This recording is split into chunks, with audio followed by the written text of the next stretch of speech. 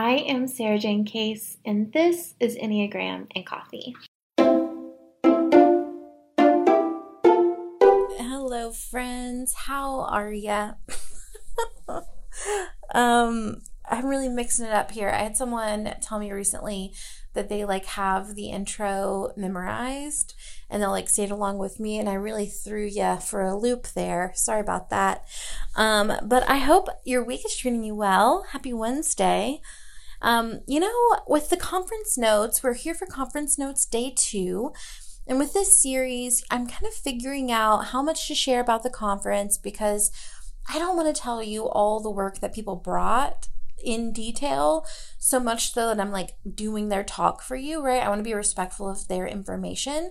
But at the same time, I do want to share what I'm taking away from it so that maybe it shows you if you want to go to the conference next time, or potentially even piques a little bit of interest in the work that the people are doing who are at the conference. So I'm going to try to do day 2 from a place of what I took away from the day instead of every detail of what was taught. So the first workshop I attended at the conference was with Russ Hudson and Catherine Bell on creativity. This was tricky because this is so much about what I talk about, and I honestly try not to follow people talking about the things that I talk about or may want to talk about because I have a real fear of not sharing my own original thoughts. And I know no thoughts are original, everything's been done before, but I really want to focus on creating from a place of my own information, not borrowing from other people. So I'm very careful about that. However, I will say it was really interesting to hear and in some ways very validating. I respect Russ's work a lot, and he and I shared almost point for point the same things about the creativity within each of the types. Now, they approached it in a way that I also think about the Enneagram, which is the part of us, each of us that is that type, and how it impacts our creativity. What part of me is a 4 and what part of me is dealing with 4E things in my creativity. I love that approach. I highly stand by that approach. My entire last book was written from that approach. So it was really cool to see them talking about it.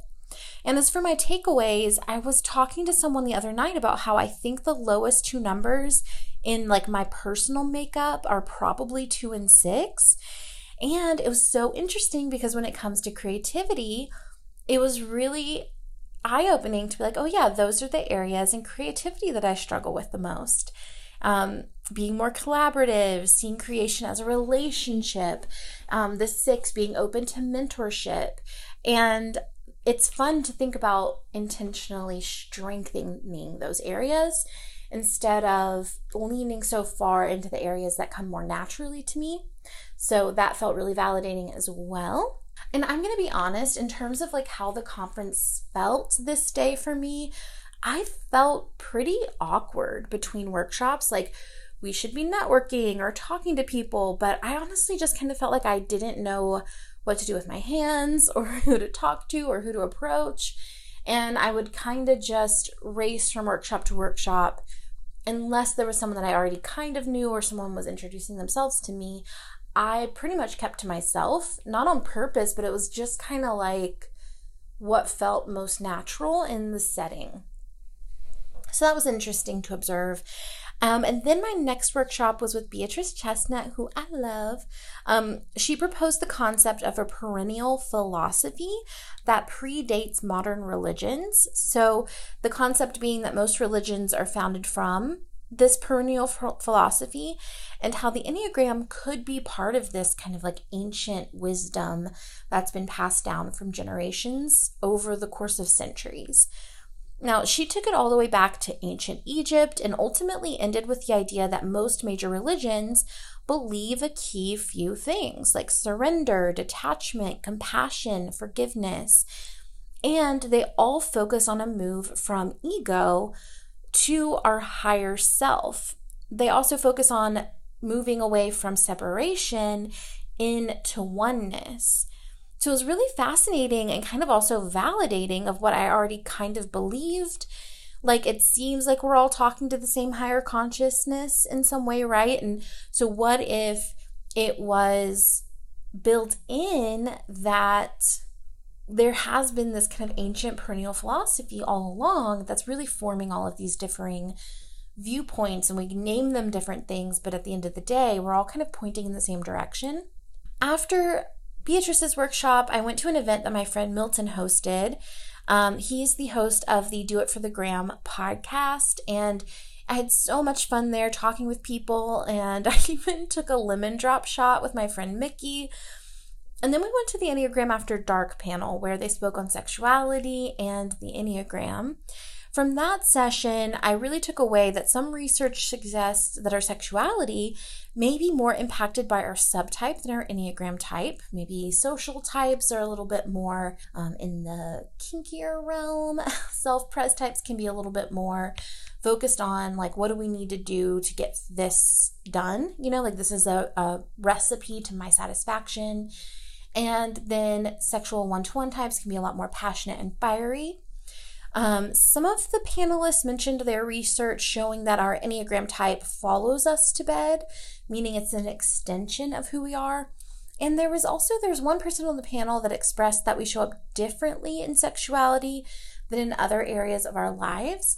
But because they were kind of an outlier, it felt like less of a truth and more of a personal experience, if that makes sense.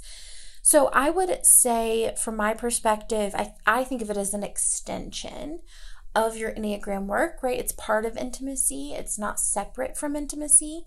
This, I think, as a head type is something I've had to learn.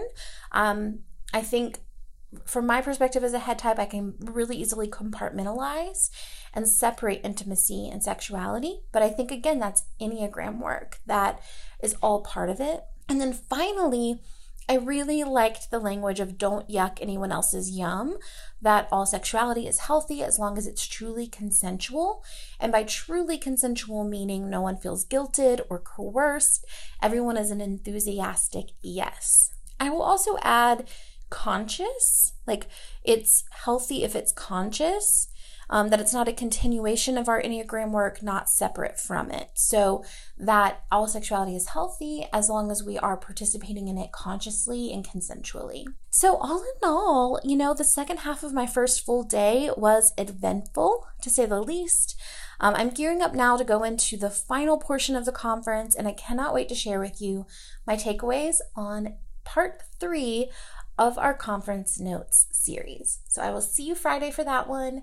And as always, thank you so much for being here. I'll see ya soon. Bye.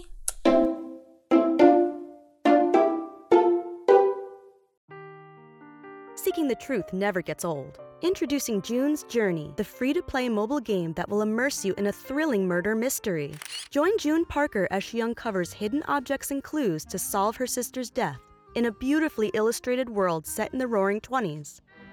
With new chapters added every week, the excitement never ends. Download June's Journey now on your Android or iOS device, or play on PC through Facebook Games.